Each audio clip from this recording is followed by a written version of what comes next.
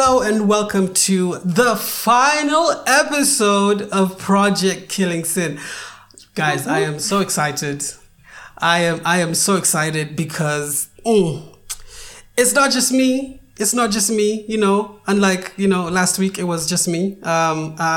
This final episode, I am joined by the greatest guest ever because he is my best friend, and he is my brother from another mother, but at this point we're brothers in Christ and we all have the same dad. And I'm gonna let him introduce himself, but I just want to hype him up because, man, I am so excited. Like, I'm sad that this is the last episode of this season, but I am so excited because of the conversation we're gonna be having today, and I cannot wait for you guys to just hear the wisdom and the bars that are going to be dropped today by this amazing individual. And I'm so happy. I am so happy. And I love this guy so much. And man, you know what? I'm just going to let him introduce himself. So take it away, best friend, my dear friend. Hello, brothers and sisters. First of all, Israel, you're hyping me up way too much. It's not even all of that. But it really is a pleasure. And honestly, a privilege to be on this podcast. I've been somebody who has, before I even go into introducing myself, my name's David, by the way, but I've been somebody who's been in the trenches with Israel. We've been in the trenches together. We've laughed together. We've cried together.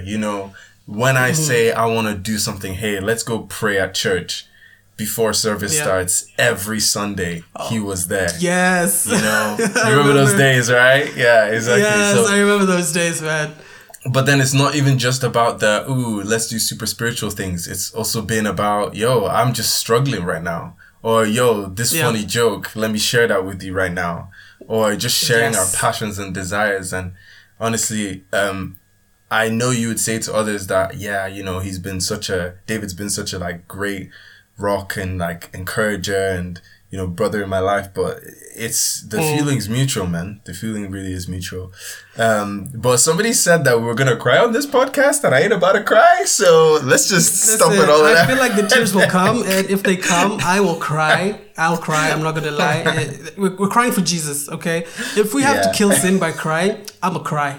Yes, cry for Jesus. Hashtag. Let's not start the hashtag. Dude. That's too much.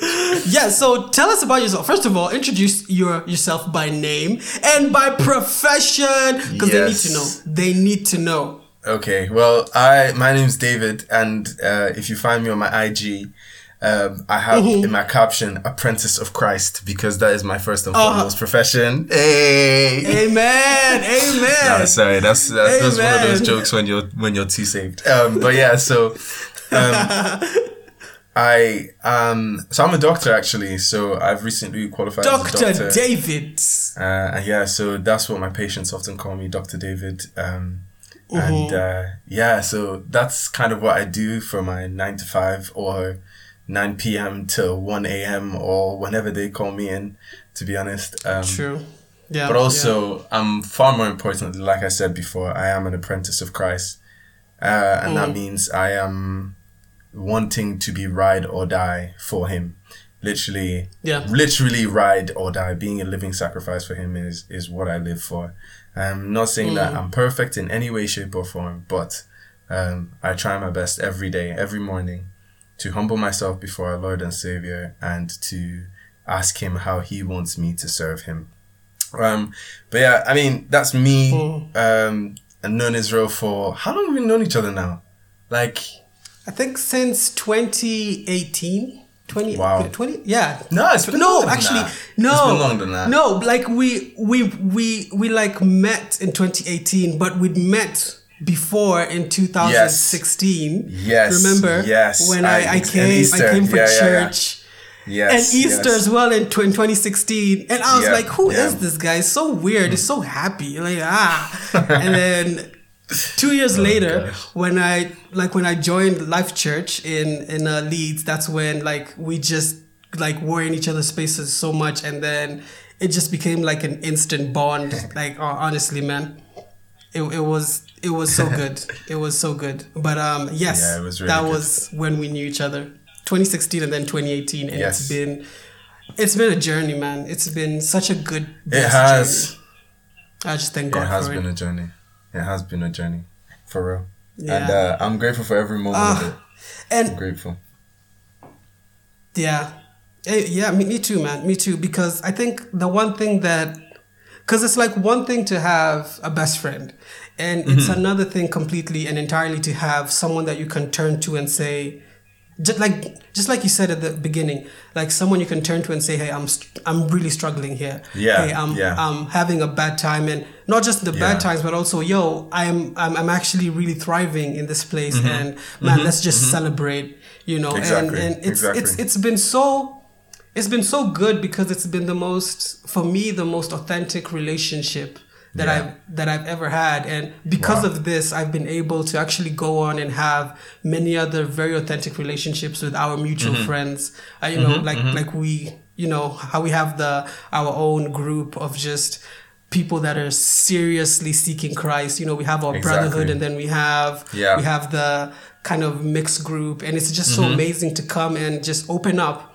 And then see how God is working in that space. And for the people listening in, it's not just us coming and like, you know, praying and fasting all the time. These things are good, but sometimes it's just us coming and having a good time, going to the movies, you know, like going out to visit a foreign city or just do something very crazy. And in those moments, we see how God works, not just in the words of the Bible, but in our actual lives. And it's not just us reading words, but it's actually us experiencing the gift of the Holy Spirit to walk in freedom and to be free. Yeah, and it's just so amazing. It's just so amazing. So, yeah, man. For sure. That was a good introduction, and it segues us into the topic for the day. Yes, lay it on us. Yes, as we get into this topic, I need to give a kind of disclaimer. People have been listening to me, and they don't necessarily know where I get this kind of violent vibe when it comes to how I just speak the word. And I just want to say, people, it's from here. It's from David. And I'm like, you may think that I am like, you know, that I'm just being like, oh no, you're just laying it on him. No, you will hear. There's a whole few hours of conversation that you will hear today, and it's going to be, you know, you will see for yourself. And you know, obviously that's a joke, but in reality, I am hoping that you will see how, like, what it looks like to have people in your life who are actually jealous for God, who are serious for his word, and who just want to see him being praised and just being honored in every single way possible. Yes, that was the disclaimer. Now we're going to get into the topic. This is a very interesting topic that it isn't the first time that we've talked about it, because it's been the premise of our friendship and our relationships throughout time. It's about not forsaking the gathering of the saints, the gathering of God's people, the gathering of, you know, gathering in the name of God, not forsaking that. And I'm just going to leave it to you, David, to kind of set up this foundation, because I know you have words to say. So yes, I do. Man. I do. It's, you know, it's one of those ones where, like Israel said, we've talked about this many times. This is not the first time.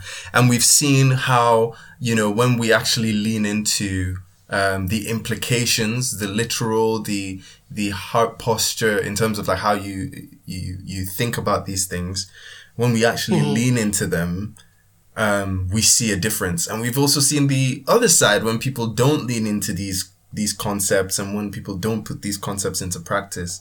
You know, we see how it ends up being catastrophic for individuals and catastrophic for the church, and ultimately catastrophic for the gospel. We actually often see that people don't really understand the depth of this faith that we follow, because we forsake the gathering of the brethren, the gathering of the saints, the assembling of ourselves together. So what I think would be really cool before we really get into it is if we just kind of read, where that comes from in the Bible. And it comes from Hebrews chapter 10, from verse 19 to 25. And it says, therefore, brethren, having boldness, I'm reading from the NKJV version. Therefore, brethren, having boldness to enter the holiest by the blood of Jesus, by a new and living way, which he consecrated for us through the veil, that is his flesh. And having a high priest over the house of God, let us draw near with a true heart in full assurance of faith, having our hearts sprinkled from an evil conscience and our bodies washed with pure water. Let us hold fast to the confession of our hope without wavering, for he who promised is faithful. And let us consider one another in order to stir up love and good works, not forsaking the assembly of the brethren, or the assembly of ourselves together, as it is the manner of some, but exhorting one another so much the more as you see the day approaching. So yeah, that's the scripture there, and it's really just it's such an encouraging scripture, talking to talking to the church, exhorting them to stand strong, to remain steadfast, and ultimately to be encouraged by one another, by meeting up with one another.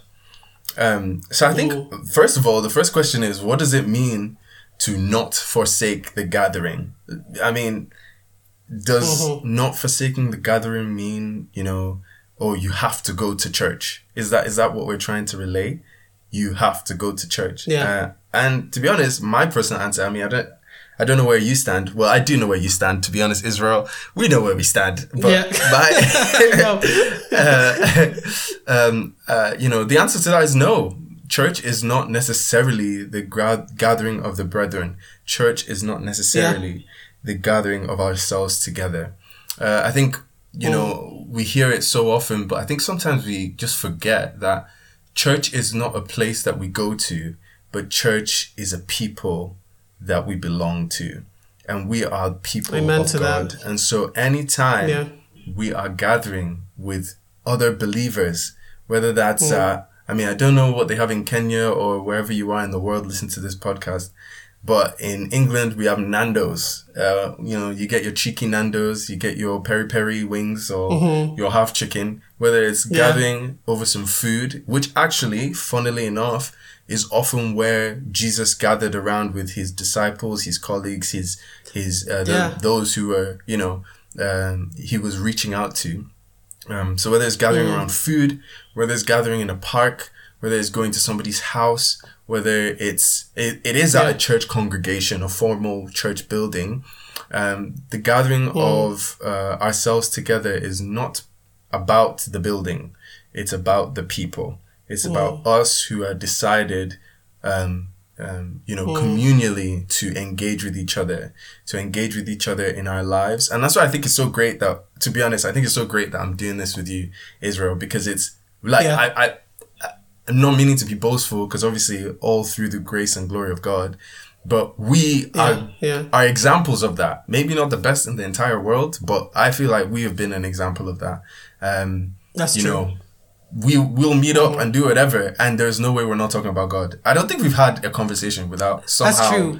Like every single thing, every single conversation goes into God, Jesus, and the Holy Spirit or the church in one way, shape, or form. Honestly, and it's never forced. It's just like it just happens so naturally, and we get out of it knowing that, so this is how Christ works. Like Christ can be in a good sandwich we just had. He could be in some debate that we had. He, like, sometimes we find Christ in the weirdest of places, like when we're talking about girls, and all of a sudden it goes into, oh man, she is a sister that we need to love, and do all these things. And it doesn't come from like going overboard and then coming back and realizing, oh, we've made a mistake.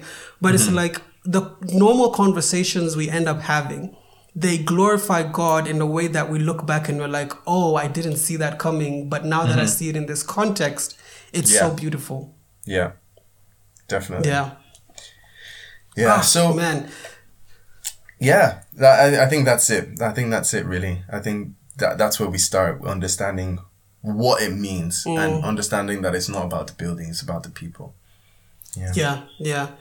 I think that the next place that I want to go to is, before we get to the main kind of verse 22 is very interesting, because this is where a lot of us, ourselves included, we've tripped up. And it says, let us draw near to God with a sincere heart and this is from the, I'm reading from the, NIV version. And it says, let us draw near to God with a sincere heart and with the full assurance that faith brings, having our hearts sprinkled to cleanse us from a guilty conscience and having our bodies washed with pure water. This part is where I want to focus on. Having our hearts cleansed from a guilty conscience and having our bodies washed. This idea that of being called out of things.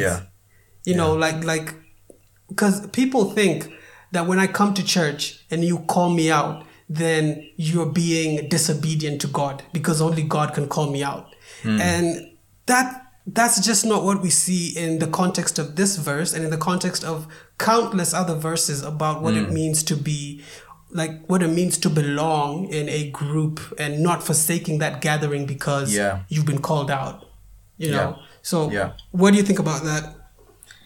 Well, I hope y'all are ready.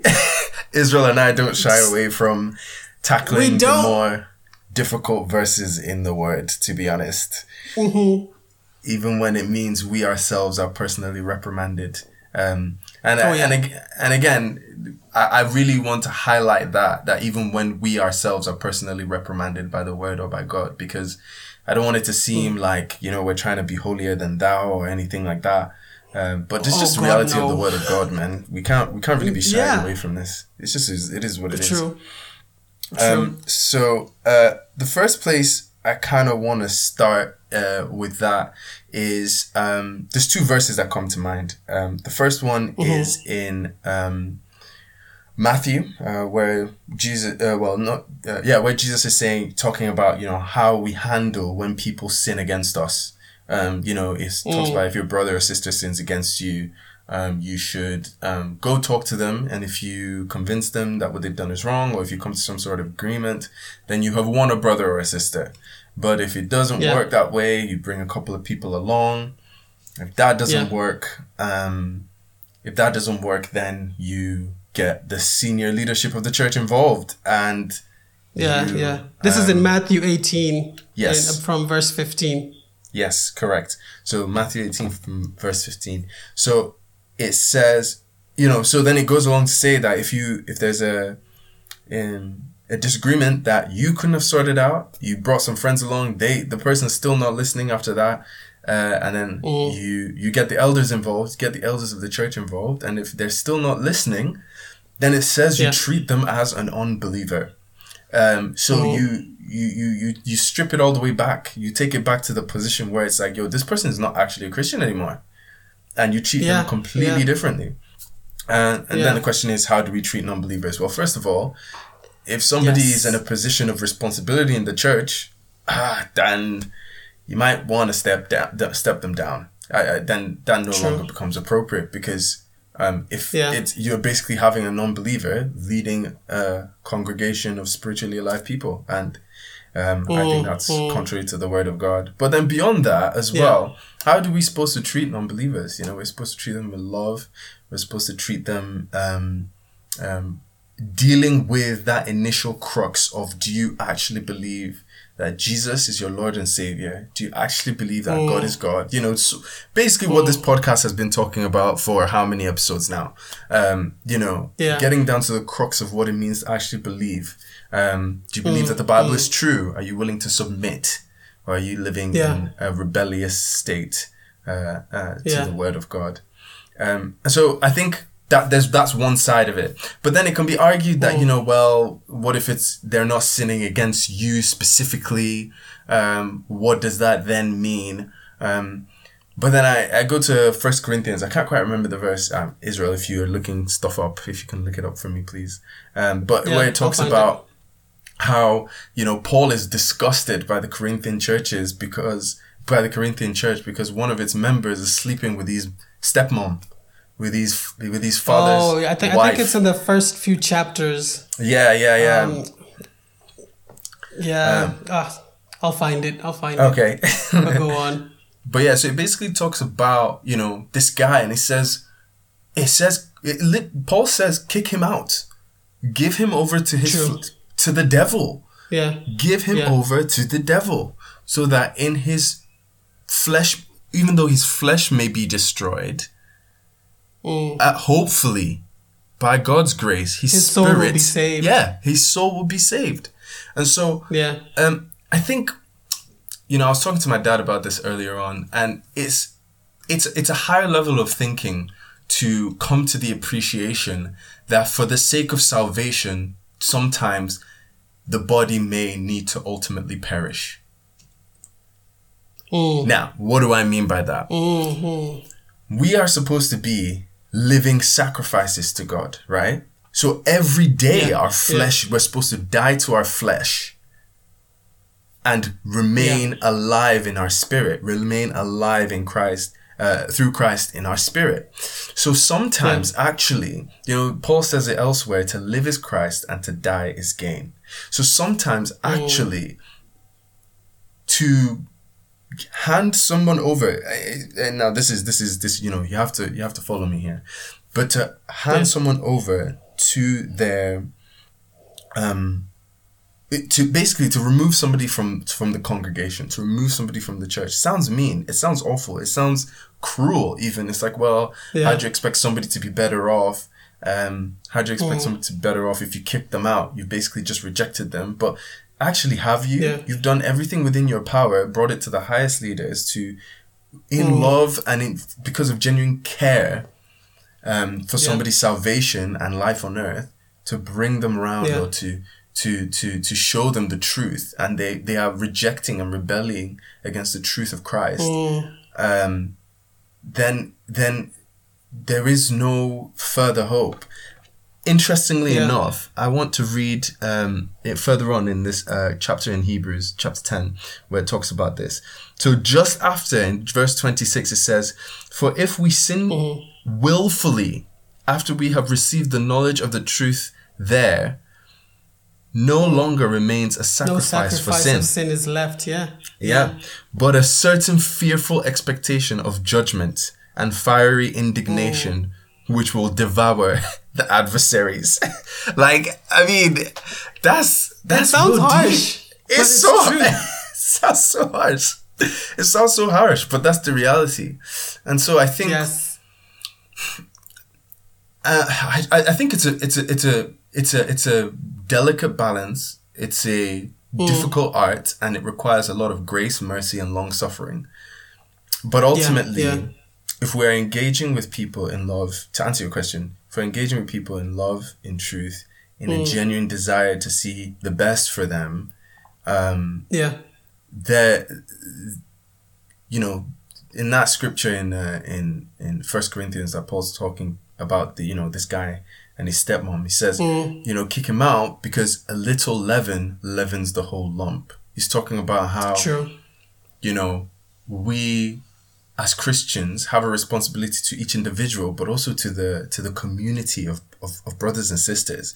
And so if we are in an environment where there's confusion because somebody is doing something that is contrary to the will of God, and others who may be younger in their faith are seeing this and seeing it being allowed, being condoned, being celebrated, because this dude was celebrating it.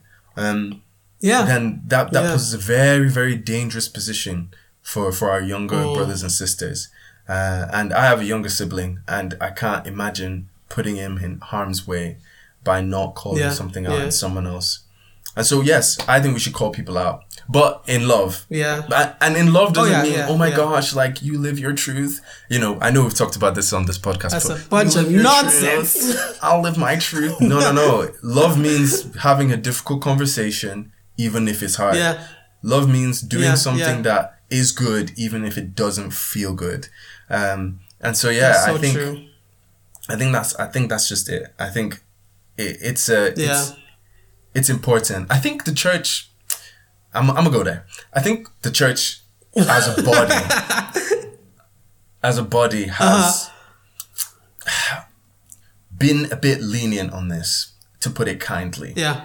And I think the devil revels in that, because then that's his breeding ground to cause calamity.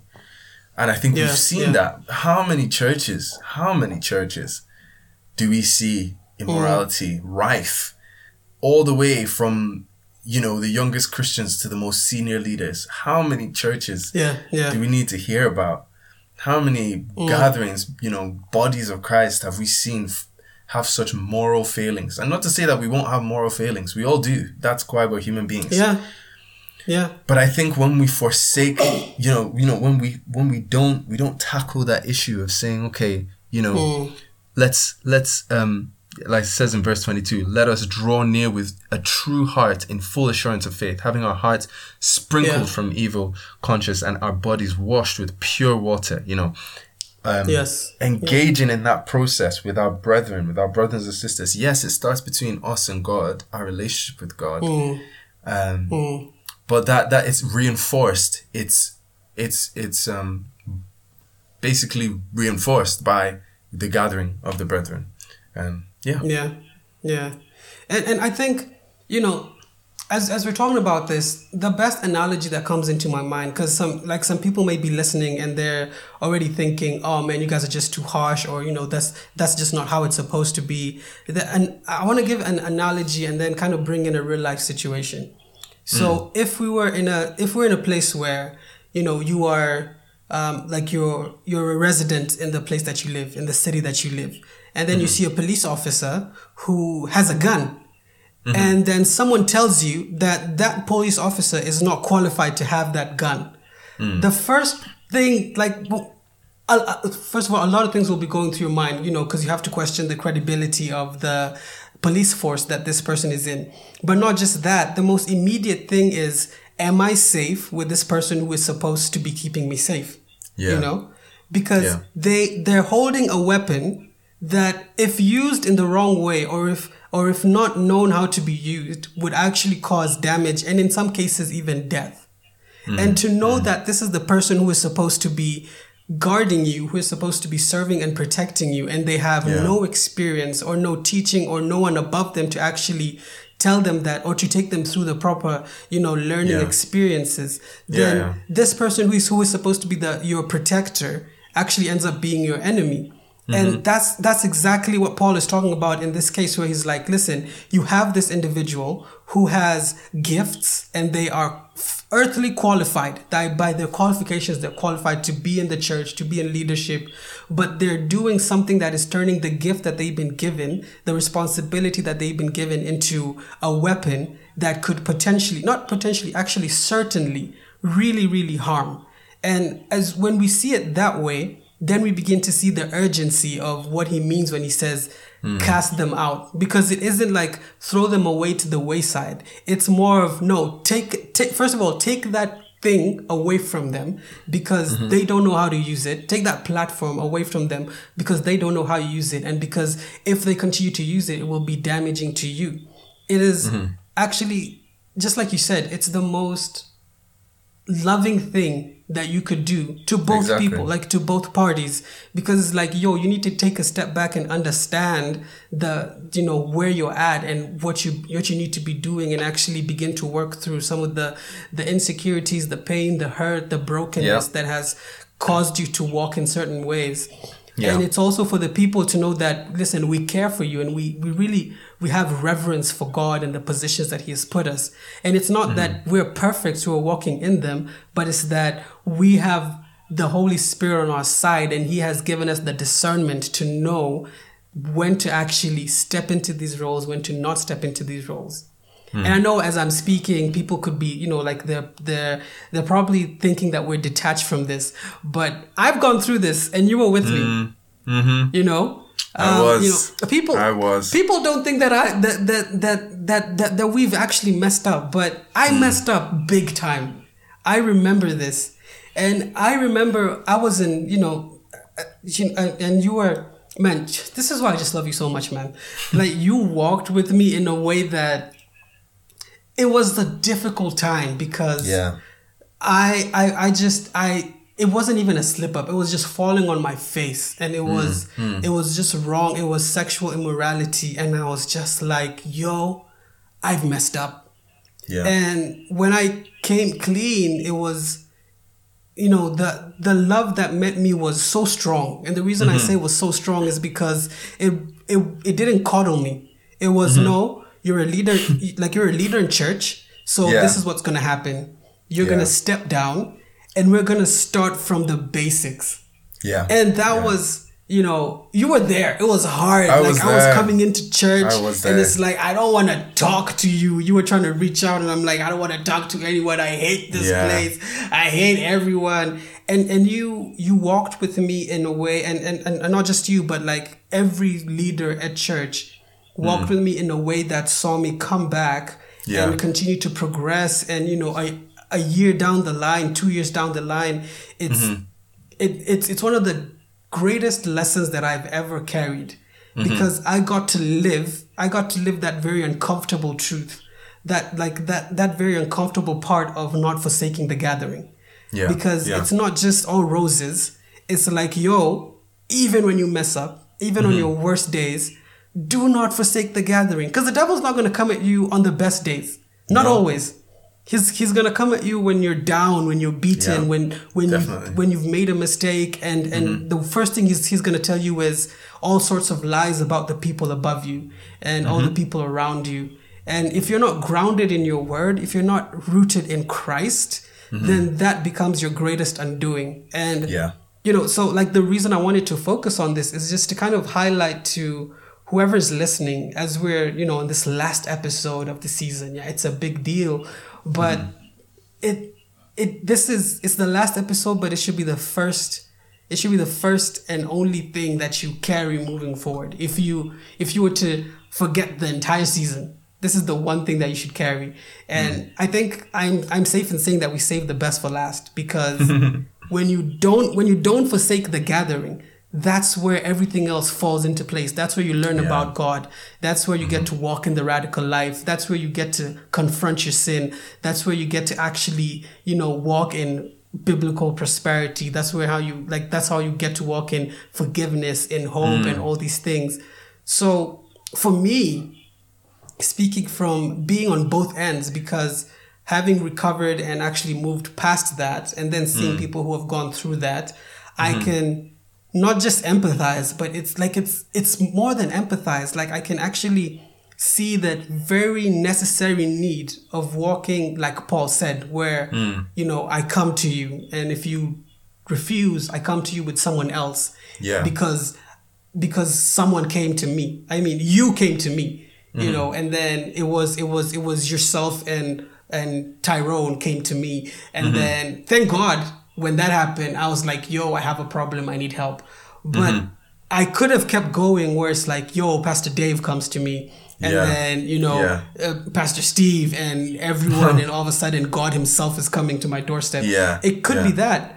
But it gets to the end, and it's like, if you have refused, then it isn't that we're casting you out because we hate you, but you are refusing the definition and the healing power of what it means to be Christian. And because God is not a forceful God, he's just going to politely step away, not because he hates you, but because you have stepped away. So he's just letting you do your thing.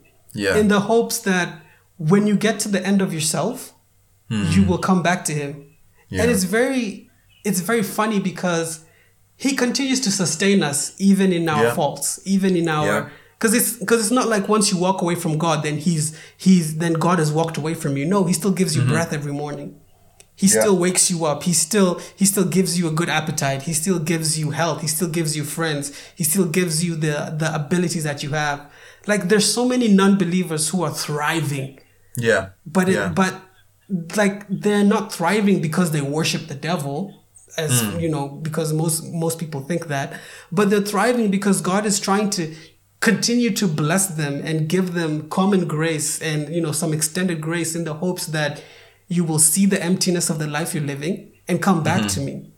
And the same grace is extended to people who are in the church who have fallen away or who are starting to fall away, because it's like, we don't have it together. You know? Yeah. Oh, man. Spoken too much. Yeah. No, that was good. And actually, based on what you touched on, I think it comes back to putting it in the context, right? I think if you understand, because our society nowadays is very individualistic. It's, me, myself, and I do me, I do what I want. Nobody can tell me what to do or what not to do. Which in itself is a fallacy, because when you go to work, what does your boss do? Tells you what to do. So clearly already somebody's telling you what to do. Or when you go, out and about and, or go to various different countries or live in your own country, are there not laws that you follow? Well, guess what that is? Somebody telling you what to do. So I don't know what to do. We live in a fallacy where for some reason we pick and choose as to what we deem to be freedom, and we pick and choose as to what we understand as somebody telling us what to do. But the context of the Bible, what God fosters within us as the brethren, is exactly that. We are siblings in Christ. This is a family. This is a family affair. We're not just random dude down the street telling a random dude down the street. This is family looking out for each other, wanting the best for each other. And yes, I'm very, very aware that there are many people who will be listening who have experienced church hurt in its deepest, darkest form, and have said, look, Christians, there's that song that Kanye has that says, Christians, they'll be the first ones to judge you. And it's so true. Too often we've given ourselves the worst reputation, and have been so opposite to the teaching of God. God says that we should be known by the way we we love each other, by the way we treat each other. But unfortunately, how we are known by the way we treat each other is terrible. I mean, to be honest, if I didn't know God personally and I was an outsider looking at Christianity, I'd be like, I don't know about y'all. Y'all seem real fake. Y'all seem real hypocritical. And when rubber hits the road, you guys are really not it. Like, why would I get involved? And so I know, like, we all have experienced church hurt to some level. I'm not trying to say I've had the worst experiences. But what I have not experienced, I've heard. And I've had friends or other brothers and sisters who have gone through deep stuff. And the resentment that has boiled from that is real, is somewhat warranted many of the times. But that doesn't mean that we throw away the baby with the bathwater. Just because we have bad family members, or just because we all, to some degree, do this family business poorly, does not mean we don't see it in that context, because that's how our perfect God has designed it. And so I think when we see it in that context of this is a family affair. This is about family looking out for each other. This is about Israel saying, hey dude, I messed up, and me, because I genuinely care for his salvation, I genuinely care for his well-being more than our friendship. I care about him going to heaven more than I care about me being his friend. And so I will put our friendship on the line to make sure that him and God are good. And he would put his friendship on the line to make sure me and God are good. Because ultimately that's the most important thing. And so I think if we see it in that context and from that perspective, these things seem less cruel and evil, but they more seem like they more take the true form, which is love. Genuine, hard, but genuine love, I think that's so important. But here's something I wanted to ask you, Israel, actually. So obviously we've talked about what it looks like, in terms of, engaging with the nitty gritty to not forsake the gathering. And we've touched a little bit on some of those, like the catastrophic endings you can have of, church members wilding out, churches just being completely antithetical to what God has called us to, Yeah. or church leaders falling astray and all that stuff, when we really forsake that doing that groundwork of being accountable to one another. But what have you found to be some of the benefits of like not forsaking the brethren? What are some of the benefits for you?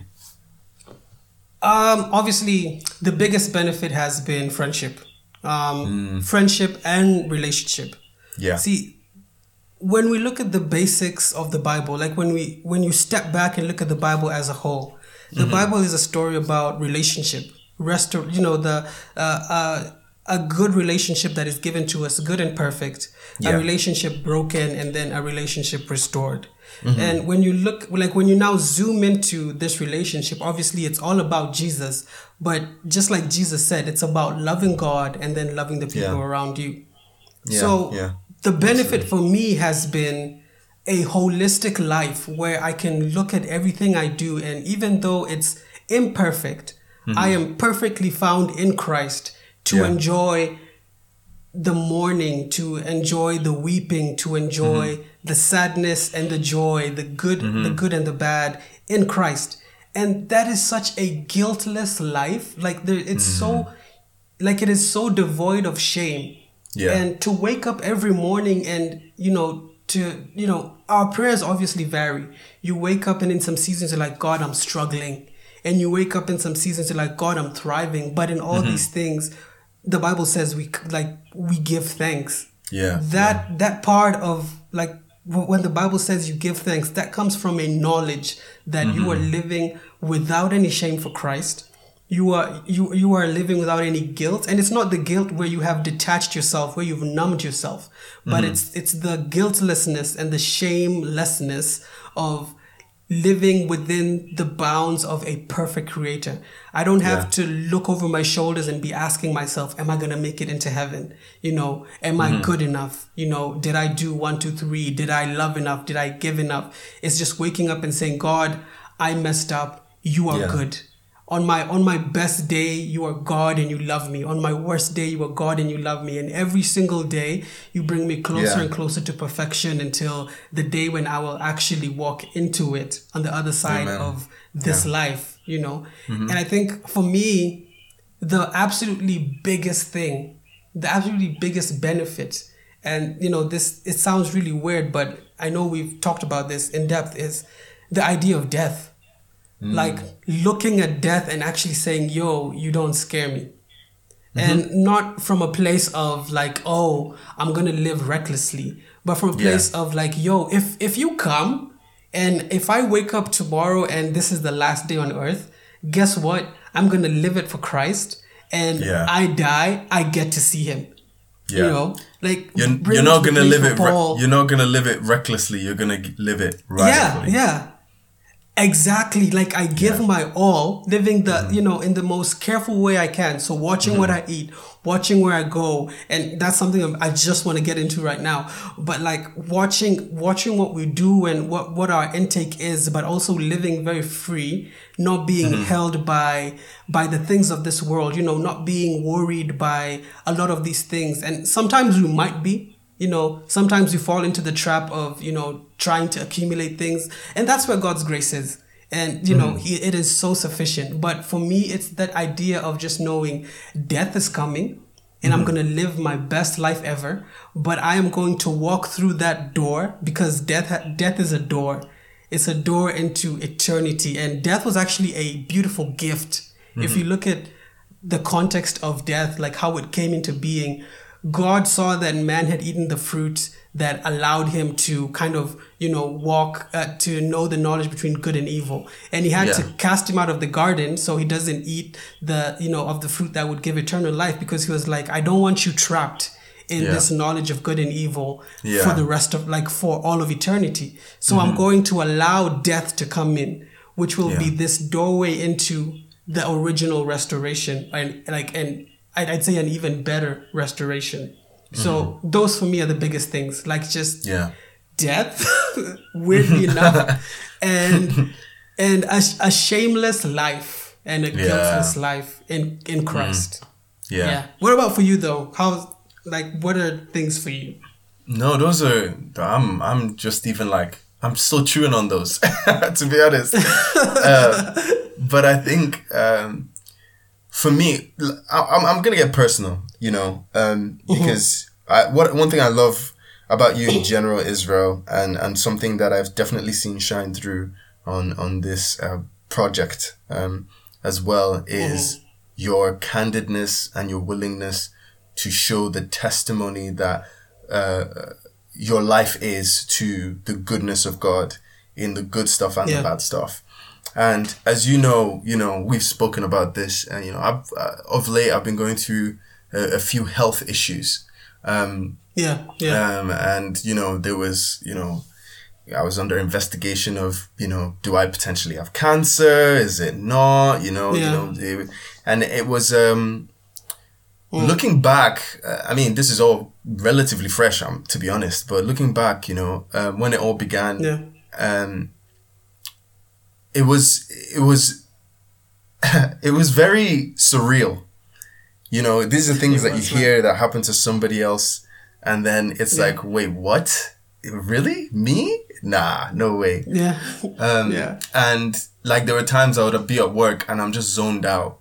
I'm not even like, I'm not in my body. I'm not listening to what my patient is telling me right now, because all I can think is, is this really my life? Like all the people that are burdened, all the people that are going to be affected. But I don't want to labor on that too much. But the point I'm trying to make is that going through tough times, going through health issues, going through financial issues, whatever it looks like for us as individuals, going through struggles in our spirituality, being attacked spiritually, all these things, they hit us. Life is real. They come. And for me, it was this health issue. It's, do I have cancer or not? Glory be to God. We've had investigations, we've had surgery, and by God's grace, it's not cancer. Hallelujah. But Amen. Even going through that whole process, I told Israel, and the encouragement, oh my gosh, the encouragement that I got from him, the encouragement that I got from others that I told, it was phenomenal. When you're loved, when you're loved when the chips are down and people stick by your side. When the chips are down, when you have nothing to offer and people stick by your side. The people who I kept it relatively, close circle about the whole thing, but the people who they were there. People came to visit. People brought me food. People, were sending their love and their regards and their best wishes and their prayers.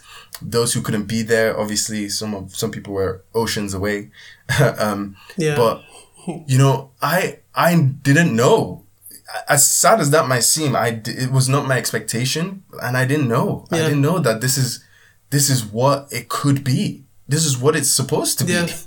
The Bible talks about what you do for the least of what you do for the least of my people, that is what you also do unto me. And when we are there, when we really lean into this concept of not forsaking the gathering, we find that we are supported. We have a huge family that gives us comfort, that feeds us in our time of need, that gives us food in our time of hunger, that gives us, clothing or shelter in our time of struggle. And that's what the Bible calls us to as brethren, to be there for each other. As family, we're called to be there for each other. Jesus says, who is my mother? Who is my brother? When his mom and his brothers come looking for him to take him home. So who are they? Those who do the will of my Father. Those are my mothers and my brothers and my sisters. And the will of our Father in heaven is to be there for each other when we are at our lowest, and to celebrate with each other when life is going good. And I had a real sense of that. So for me, honestly, one of the big positives is that when the chips are down, when you're going through it, that people are there. I mean, And my mom said this. She said, because she's been here, helping look after me post-surgery and things. And so is my dad. But, my mom said, now I know who your true friends are. She was like, now I know who your real friends are. Because the people who came to visit, the people who came to be here with me, the people who sent their wishes, she knows, okay, now I know that these are your true friends, And this is how we should be known. As Christians, we should be known by the way we treat each other.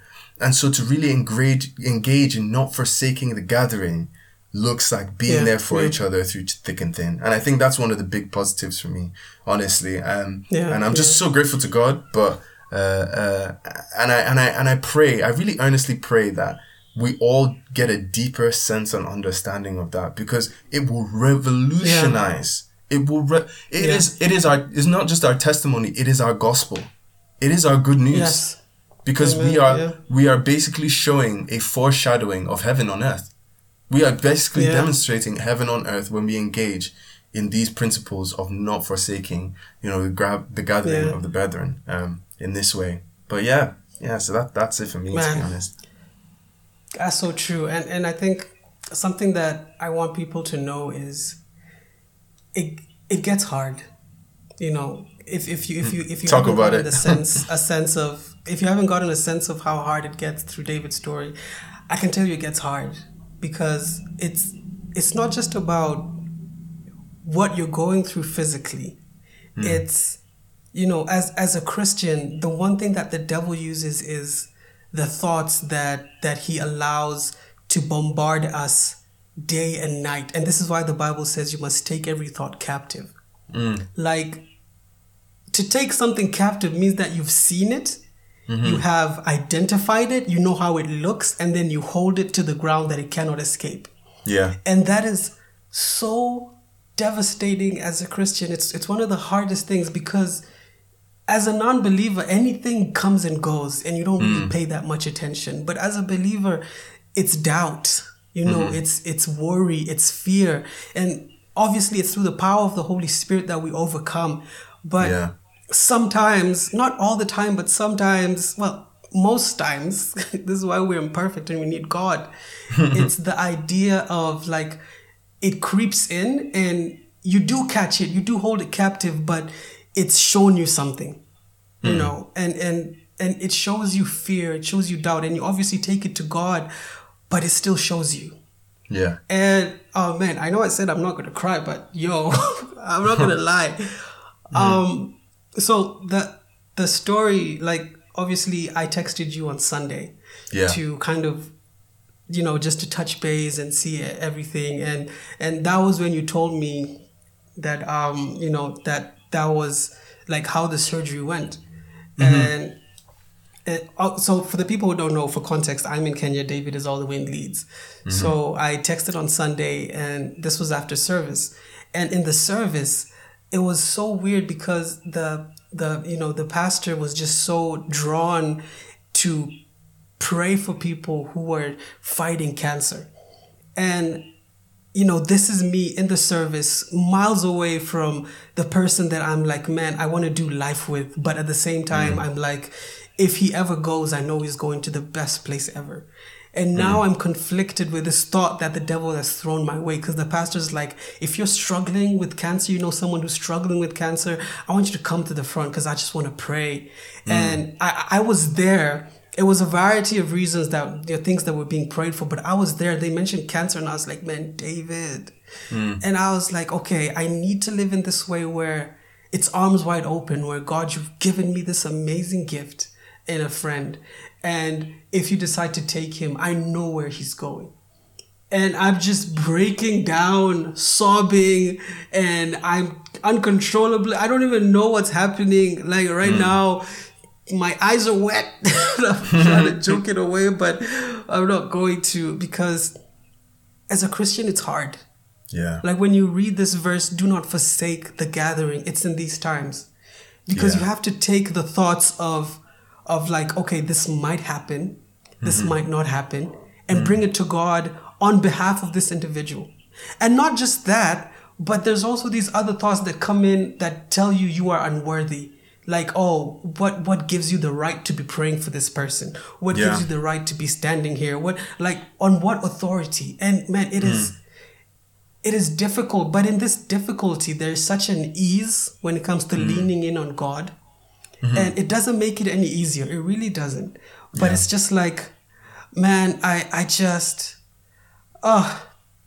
like, it is difficult. But we bring it to God, and He reminds us day after day that, man, this is what it means to not forsake the gathering. Yeah. This is what it means to be there for each other. This is what it means to stand in the gap for each other. And on those days when things are very rough, then he comes through.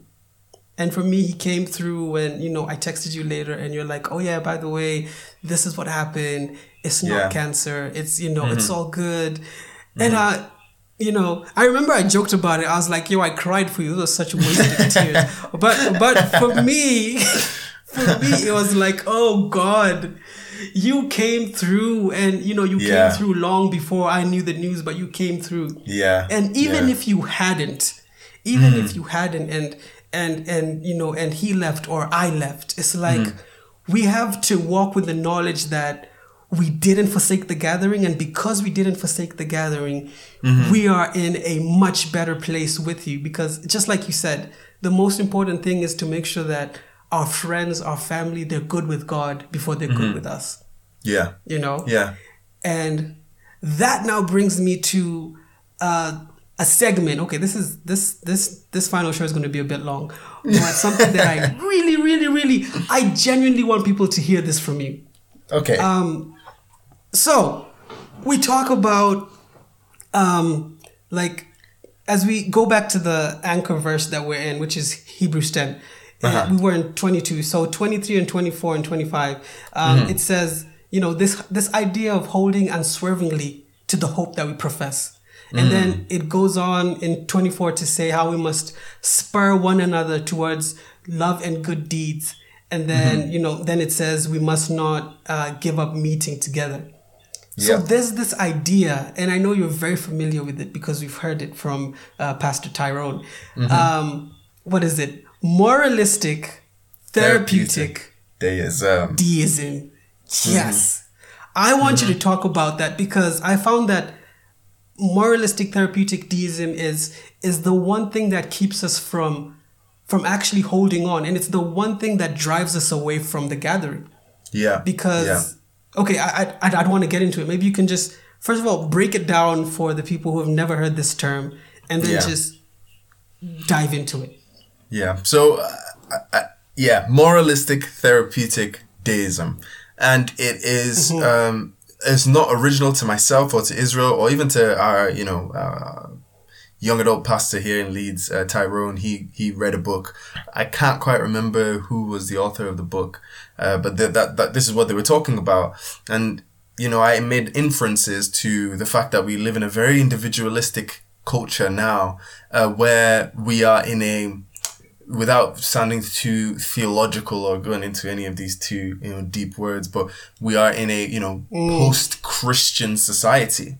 And that basically means that we have gone through a period of paganism, like pre-Christian society, where we served lots of gods, whether people were spiritualists, whether people believed in polytheism, whatever that looked like. And then especially in the West, we moved to a place of adopting Christianity as our main religion, and that spread throughout the whole world. And then, it didn't originate here, obviously, in England, in the West, but it spread to the West and it spread to other parts of the world. And then we moved to where we are now in a society that is post-Christian. So we still try and hold to these Christian morals, these Christian core values of love, of equality, of all these love love everybody equally and things like that. But we try and remove God from the equation. But then the thing is, when you remove God from the equation, you are left with a vacuum, and we fill that vacuum with ourselves. And this is where we come to this concept of moralistic therapeutic deism. So moralistic that word is basically to define what is right and wrong. So moralistic, what is right and wrong. Therapeutic, what makes us feel good. What is, therapeutic to us, what makes us feel good. Deism is that's God. So the phrase basically means that we define right and wrong by what makes us feel good. And that basically, whoever defines right or wrong by what makes us feel good is God. That becomes our God. Yeah. Yes, that becomes our God. And guess what? What makes me feel good is directed by who? Me. It's in the, by my own desires, by my own heart. Exactly. Yeah. So whatever makes me feel good is directed by me. So then basically I become God unto myself. And if I am God unto myself, then who is anyone else to tell me what to do? Who is anyone else to say what I do is right or wrong? I'm following the general principles of love, of equality, of making everyone feel good. And as long as it makes me feel good, then it must be right. And, that's obviously completely, there's a guy called David Awobem, I encourage everyone to check out his teachings. But he uses a couple words that I love. The one of them is antithetical. It's absolutely antithetical, which means completely the opposite. And another word he uses, it's diametrically opposed, which again just means like as far as the east is from the west, opposite. The concept of moralistic therapeutic deism is diametrically opposed to the word and ways of God. It just doesn't, it's just not it. It's just not it. Yeah. But so that's kind of a breakdown of what it is. Yeah, go ahead, Israel. I mean, by what you've said, we just see, if you've been following, then you see how that directly opposes the idea of meeting in a gathering. Because if everyone has their own view of what something looks like and what is good for me, then it all becomes very subjective. And all of a sudden, that seeps into the things that we see moralistically, what is right and wrong. And people might think that it's going to be the big differences that, keep us apart. But if we allow more like moralistic therapeutic deism to kind of cloud our lives, then it's the small things that draw us apart. It's the idea that you don't know what modesty is as a female. It's the idea, and a guy. I mean, great tracksuits. Let's talk about it. We're going there. We were bound to. It's the idea that you don't know what offering is. It's what it means. It's the idea that you think worship is a performance. It's the idea that you think, just all these things. And then ultimately, these small things pile up into this idea that you might not say it out loud, but it is the message of your life where I am God. I am the center of everything around me. And if I feel that something is wrong, then God must feel that something is wrong. So this thing must be wrong. And if I feel that something is right, then God must feel that something is right. And so this thing is right. And now we can begin to see what a slippery slope that is, because now we're living in a world where sex is king. Sex sells. So what happens when I feel that a man loving a man is good and it should be within the Christian realm? It's like, oh, okay. So all of a sudden, the gathering I'm in, that's the teaching that I'm receiving, that I'm sharing, and receiving. And it's like, okay, so what does the Bible say? No, it's not what the Bible says. It's what I feel the Bible says. And all of a sudden, it's like, no, Jesus didn't really say this. No, we don't listen to Paul because Paul was just a man. And, I don't really agree with Paul. We've all heard people say that. Paul is a misogynist. Don't get me started on Paul. Paul is a misogynist. Paul is such a misogynist. He's and it's sexist. Like, no. Oh, my gosh. It's like, you cannot hold a candle up to Paul. And, just by his own worldly standards, you don't qualify. And he himself said that, I'm casting away the worldly standards which you don't qualify for. And I'm going to go with God's standards, which we all don't qualify for. And this is what God says. And he wouldn't be saying this if he was of the same idea of moralistic therapeutic deism. He wouldn't have been writing to all these churches. John wouldn't have been writing to the 7 churches. All these letters and even the Bible itself would not be to us, because if it leaned on moralistic therapeutic deism, then it would be confronting social justice issues primarily. Yeah. It would be and it would be changing with every century, because moralistic therapeutic deism is fleeting. It changes. Yeah. It's very subjective. It's subjective. Yeah. You know, yeah. it's very subjective, and sometimes it doesn't change over time. It changes over the person. You can exist in the same time, and even in the same room, but you have two opposing truths, and that's what you were saying. Like, you know, you live your truth and I live my truth, which is a bunch of nonsense. You know? Yeah. So, man, I don't know, man. Just say something to end this. Just say whatever is on your heart right now, because I'm starting to get heated up. Yeah. All I have to say is that, well, I have a lot to say always, you know. I'm a big talker. But on what you've said, Israel, I just think ultimately it comes down to understanding, you know, who's the main character, who is sprinkling us, who is cleansing us, who is the reason, you know, what is the reason why we're here? We're here for God. God is the main character. We're not the main character. True. We acknowledge that. Then we get to a place of understanding that it is impossible for us to then live according to his standards by ourselves. You know, it is impossible. And that's why he sent his son to die for us, to bear all of our sins, past, present, and future, as long as we repent, which is to acknowledge what we have done as wrong and turn from our literally do a 180 away from our sin. Believe in Christ as our Lord and Savior, and decide to follow him, which is the daily activity. It's the daily activity. You know, even in this scripture, it talks about, you know, working, you know, showing good works, encouraging each other in good works, you know, working hard to show our salvation in Christ by the day-to-day renewing and transformation of our spirit, soul, and body, as we, you know, love God with everything and love our neighbors as ourselves, you know, and that's the gospel, basically. I think if we have a true understanding of that concept, it is then only, we can see how then that is opposed to this idea that we ourselves are God, because we can never accomplish perfection in and of ourselves. So that immediately blows that concept of moralistic therapeutic deism out of the water, because we need to take a step back from ourselves and say, we can't even live up to our own morality. We fail on our own morality. Okay, this makes me feel good, but what if it makes somebody else not feel good? Then whose morality is right? But we're all equal. But you can't all be equal if somebody's morality supersedes somebody else's morality. So already you fail at your own, you know, you fail at your own thing. We fail at our own. Yeah, like your own standard fails you. Exactly. Our own standards fail us. And so we fail at our own standards. We fail at God's standards. We cannot redeem ourselves. We have no way of doing that. But God has a way of redeeming us through his standard, through his sacrifice to the sacrifice of his son. And that's the beauty of the gospel. That's how amazing it is. And when we can humble ourselves to acknowledge that we are not that main character, we're just not. Once we get to a place of understanding that we cannot, not just that we can't save ourselves, but even when Jesus has saved us, we cannot then walk out a life of righteousness by ourselves.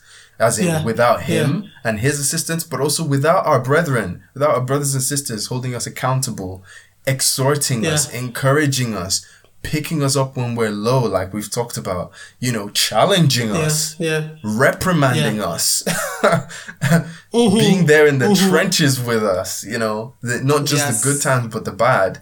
Once we acknowledge the necessity of that to truly live a life of heaven on earth, I think then we thrive. That's when we thrive as Christians. That's when we thrive. And I think we thrive not for our sake. I think this is what I want to end with. Yes. This is what I want to end with. It's important for us to get to that place. Why? You know, I did a preach on this in our young adults. It's important for us to get to the place where we understand that we need to acknowledge who God is, be in right relationship with him, love him with all of that we are, and then to love our neighbors as ourselves, to love our brethren first and foremost within that context, but then, you know, the wider world.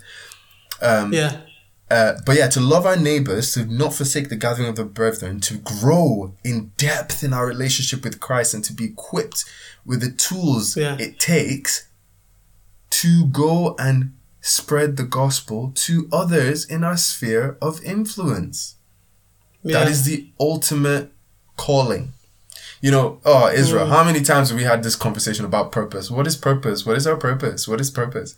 Yo, like every single year someone brings it up. honestly, it's every conversation. Like honestly, in our friend groups that me and Israel and I are in, it's either what is purpose or once saved, always slave / predestination kind of vibes. One of the two. We always get there. One of the two. And it's such a rabbit hole. Honestly, every time. And it's like, why do we do this to ourselves? But here's where I stand. You know, Israel really nicely summed it up. And I just think he did it so beautifully when you said, our purpose on earth is to know God and to make him known. Yeah. We know God by, first of all, acknowledging that the gospel is true and allowing it to change our lives. We then equip ourselves by engaging with the gathering of the brethren, ultimately to make him known. That is our purpose on this earth, to know God and to make him known. And that's why it's so important. Gathering, not forsaking the gathering of the brethren, is not just for me. It's not just for Israel. We are spiritually alive. We are spiritually rich. We are spiritually guaranteed eternity in a place where there will be no sickness, no death. No death, no mourning, no sickness. Only joy, only worship, only good things. That's what is our guarantee for forever and ever and ever and ever and ever. But there are millions, dare I say billions of people out there who are spiritually dead. Who, like this verse says, you know, in Hebrews, you know, all that awaits them is the dread of eternity in hell. Yeah. The dread of eternity in hell. And we are to equip ourselves to at least give them that option so that God can use us as vessels to really show them the options that they have. Look, it's, you know, which one's better? Everything you could ever want, ask for, desire, or imagine, and abundantly more? Or a separation from all good things? Ultimately, not forsaking the gathering of the brethren. First of all, acknowledging who God is, not forsaking the gathering of the brethren, is to fulfill that part of knowing God, but also to take it a step further, to make him known. Because we straight, we guaranteed, we good. But billions of people are really not. Billions. True. Billions. Israel, billions. True. Like my mind is just malfunctioning right now because I never even said that out loud. Like, but it really is. It's billions. It's a lot. Yeah, bro. Yeah, that's so mad. Wow. Like there's such a huge demand.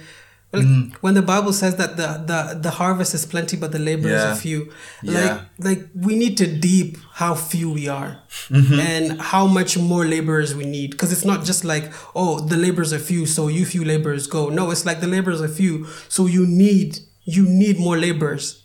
Like that's what the Bible is saying. It's not like, oh, you few are the chosen ones. No, it's like you few, you are the ones reserved by God, not to just come and harvest, but to go out and, just like Jesus said, make disciples, make more laborers so that you can come in, because you are not complete in yourselves. There's somewhere down the line where you will fall and you will need people around you, other laborers around you to help you back up so you can continue with the harvest. It's like when we deep that, then it becomes like, okay, we see the urgency of this Christian life. Yeah, man. Whew. Wow.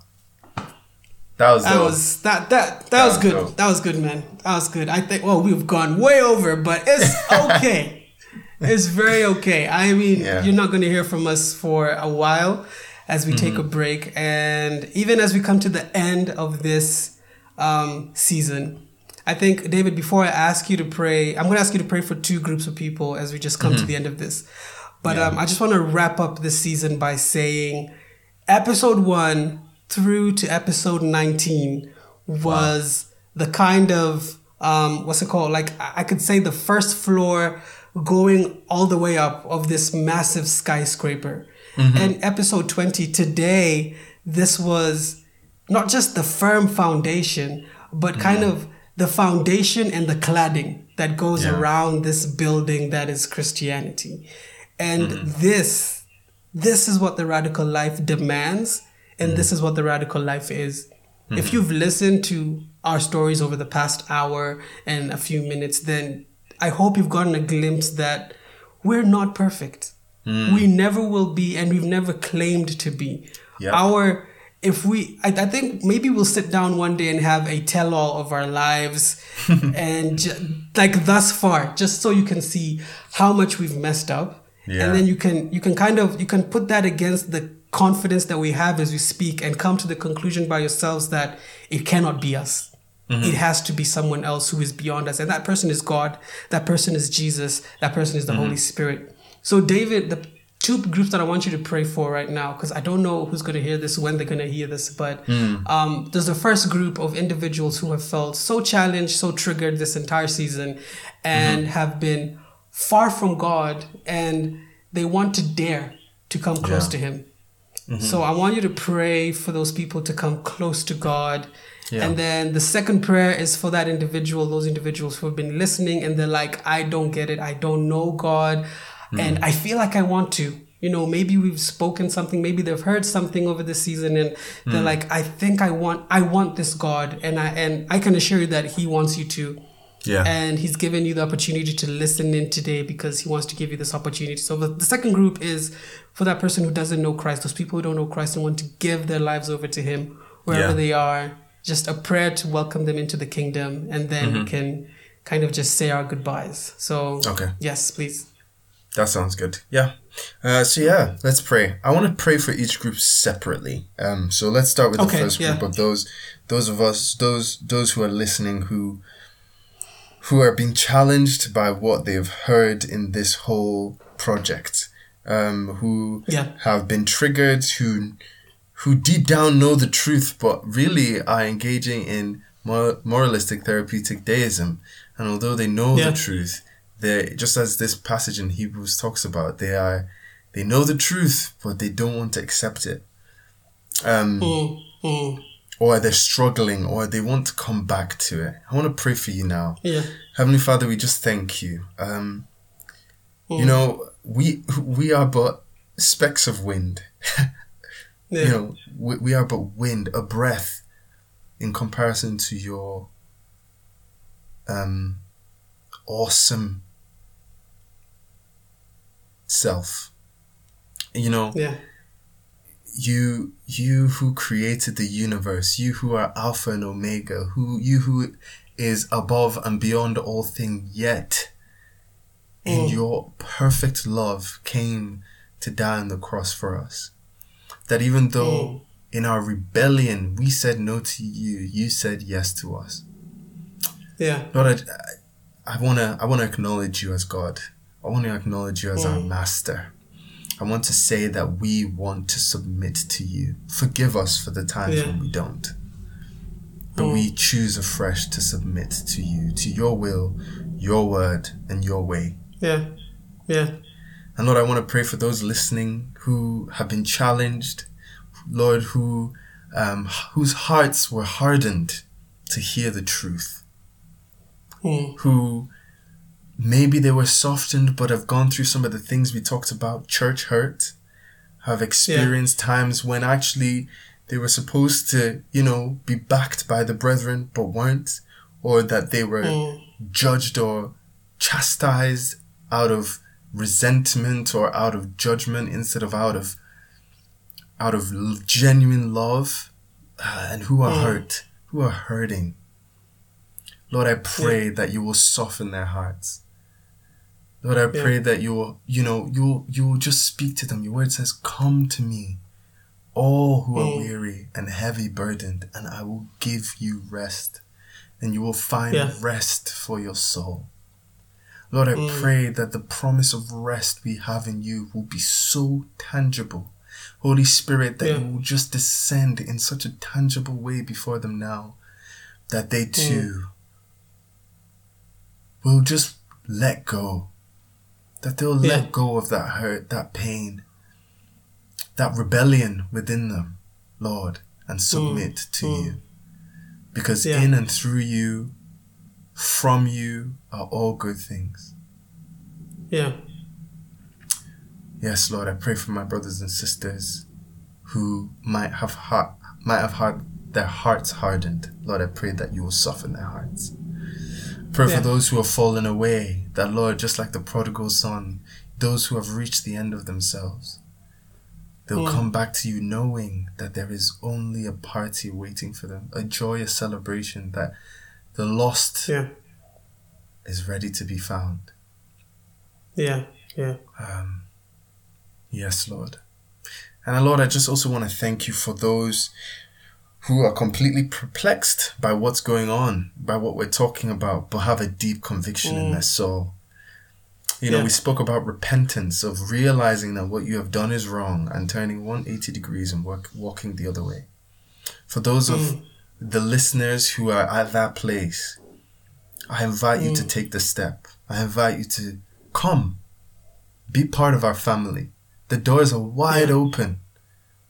The love of God, there is more than enough, abundantly more than enough love for you in the truest sense.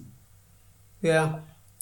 And the promises that await you are unfathomable. Come.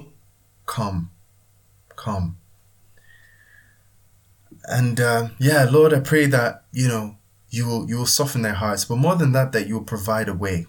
You provide people around them, that you'll provide a support around them, that you will just put people in their environments to help them along this journey. Just as we're talking about, we don't want to forsake the gathering of the brethren. So Lord, I pray that you provide brothers and sisters, mothers and uncles and aunties in Christ, to help them along this journey. And so for you guys, I just want to pray this quick prayer of salvation, Eunice. And if you just repeat after me in your hearts, it says, Jesus, thank you for dying on the cross for me. I know I am a sinner. I know I have done wrong and have fallen short of your standard. Please forgive me, Lord, of my sins. I choose today to follow you, to accept you in my heart, and to live for you.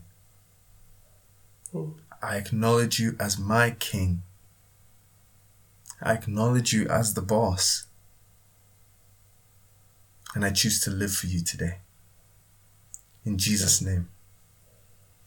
Amen. Amen. Amen. And amen and amen. Wow. Amen. That was good, man. Thank you so much. And thank you. Man. Guys, we're at the end of the season. And I just have like a few announcements. Like before I let you go, David. I just want to say, first of all, thank you so much for doing this. And I know that we're going to be doing a lot more, and we're going to diversify this. And I just want to say to the people who are listening, we have an Instagram page, so it's not just for you to follow and get updates, but it's for you to interact. And as we go on this break, the one thing that I want you to do is head on down there. Obviously share the page, like, share, subscribe, all that stuff. But also, we here at Project Killing Sin, we want to hear from you. We want to hear what your highlights have been. We want to hear things that you have agreed with or not agreed with, and things that you want to see done differently. Like, we want the feedback, criticism, rebuke, whatever it is. But above everything, the one thing that we really, really, really want is your testimonies. Yeah. Like, just to hear what God has done for you, either through this season that you've been with us, or even in your own personal life. It could be completely unrelated, but we want to have a place where we can share testimonies. Obviously, we're going to have to get your permission and it's going to be anonymous and stuff. But those kind of things they build people up, and you never know just how much your story goes into helping other people. The book of Revelation says that we will overcome the evil one and the evil day by the blood of the Lamb and the power of our testimony. So we know we have the blood of the Lamb over us, but how often do you lean into the power of your testimony? It doesn't have to be something dramatic, and it doesn't have to be like it just has to be you and God and your experience with him, and it goes into helping someone. So head on down there and let's interact, let's see, and give us more ideas on how we can make things more lively into the next season. We're going to be on a break for a couple of months, but I hope to see you soon. We're going to have an amazing second season. It's already in the works. We already are working through the kinks, and we already have the topic, so radical life. This was just the beginning. It's gonna be so amazing, and I really, really hope that you can join us. Don't you hope so too, David? Oh, I hope so, because it's going to bless you. Yeah. That's the reality. It really is. It's going to bless you. Israel's not doing this for him. He's doing this, and, everyone else who's pitching in, this is obedience to the Lord. And so if the Lord has it for you to hear it, it's going to bless you. Yeah. Amen and amen and amen. So with that being said, I am signing out. I have been Israel. I've been the host of this amazing podcast, and you guys have been so good. So until we meet again, love you all. Goodbye.